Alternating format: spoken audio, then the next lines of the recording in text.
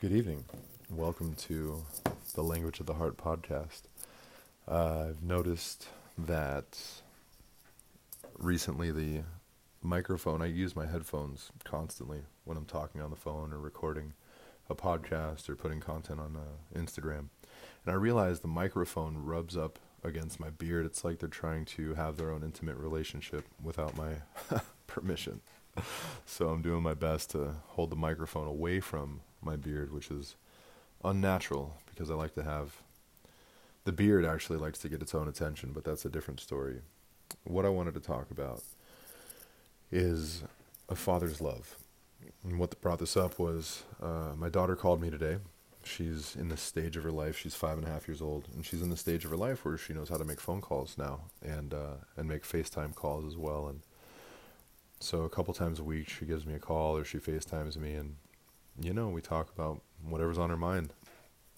So she calls me today, and her mother and her mother's boyfriend have broken up, and they're moving out separately. And so she told me that. She said, me and Mama are moving, and Jordan's not coming with us. That's the boyfriend's name. And excuse me. And she said, and I said, well, how do you feel about that, baby? And she told me that she's sad, because he's not talking to them much anymore. And I said, well, how does that make you feel? And she said, well, I'm sad because I want him to talk to me. And it happens very rarely, but maybe once or twice a year, where my daughter is going through something, whether she's sick or, she's really sad, and I'm absolutely reduced to probably like the smallest I've ever felt. And I realize how completely and utterly powerless I am of taking that pain away from her. And I don't think I would be doing her a favor at all if I were to take that pain away, if I were capable of that kind of power. And, so I listened to her, and I told her, honey, that you should probably go tell him how you feel about that and see if, he might want to talk to you. And then I told her, it's okay that you feel sad, and it's okay that if you're confused right now, but I want you to know that your feelings are absolutely important, and Papa's always here to listen to you when you feel this way. And the reason that I told her that is because it's the only thing that I could do, to tell her that she's valued, that her feelings are valid, and that's it. I don't really have any other answers than that. But I do have my own experience of what it's like to not receive that and to not be talked to about what's going on when you're a child. When I was a child, that was out of my control. And it's always been, like, what I feel is my life's purpose is to be the best dad that I could be. Even from a very young age, I knew that, something like just wasn't the way that it should have been. And I don't like to say that because I don't like the word should, because I feel like it directly leads to regrets. But I just knew as a kid that it could have been different, and it could have been better. And so I always told myself it would be, when I'm filling the shoes of a father, that I will do a better job than what I experienced growing up. And, how I feel about my own childhood now is probably better served for a different podcast. But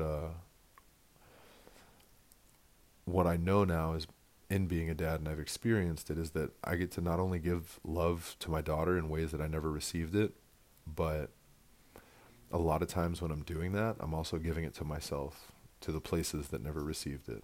And it's kind of weird how that works, but the reason that I wanted to put this on a podcast is because it's been my experience, especially with, well, not especially with anybody, but with everybody that I meet. We all have something, we all have something that we're scarred from or we're broken from, and some more than others, some a lot more than others. And, I've been shown that love and that tenderness is available inside of myself for myself. And it's taken a lot of uncovering uh, what's going on. And it started with when I stopped escaping, and for me, one of the biggest things that I used to escape were drugs and alcohol, and I'm in recovery now, and I've put in a lot of work and looking at myself a lot of different ways, and, like done some very thorough self-analysis over the years, and I've discovered that what drives me is love and compassion for other people, and I'm not perfect, I fall short constantly, but the amount of love and tenderness that I have for the world, for people in the world, especially those that are willing to reveal themselves to me, is virtually unlimited, and I don't want to sound like I'm some saint. I'm just a guy that was on a path that got really narrow and dark, and I found a brighter, much more fulfilling path, and I'm very grateful for that. And one of the ways that I try to give back is by loving the people, like I said, that are willing to reveal themselves, to be vulnerable with me, and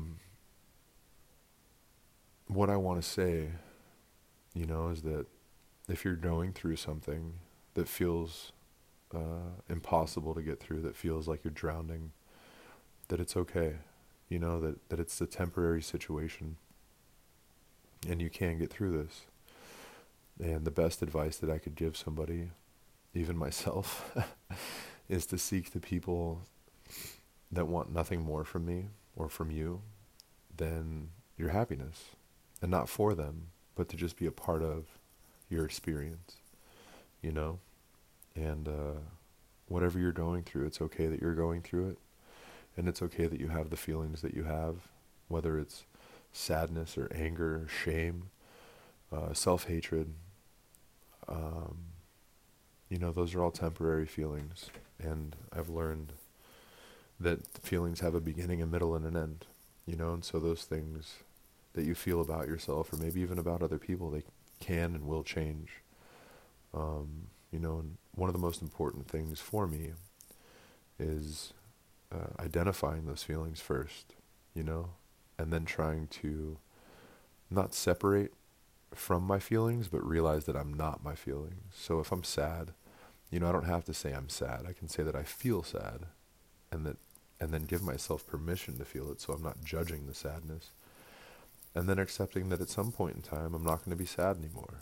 And depending on the gravity of the situation, it might be 5 minutes from now, or it might be, an up and down experience over the next year or so. I mean, it's all different. There is no, there is no black and white, which is funny because most of my friends would say that I live in the black and white, and I have a challenging time living in the gray area. But I get to make progress and have conversations with people that do live in a gray area, and so I get to adapt and change my perspective of the world. So hopefully, without rambling, I just want to wrap this up and say that, if you're going through something and you need your feelings validated because you don't know how to feel, that it's okay that you feel the way that you feel, and you can validate your own feelings. That is a possibility, and as difficult or as weird or as crazy as that may sound, we get to practice these things if we choose, and what we practice grows stronger, so if I'm practicing accepting my feelings, regardless of what they are or how uncomfortable they may be, over time the practice will get easier, and I will grow through all of that. So thank you for tuning in. I hope you got something from this. Please don't be shy and give me any kind of feedback, and we'll talk to you next time. Thanks. Bye.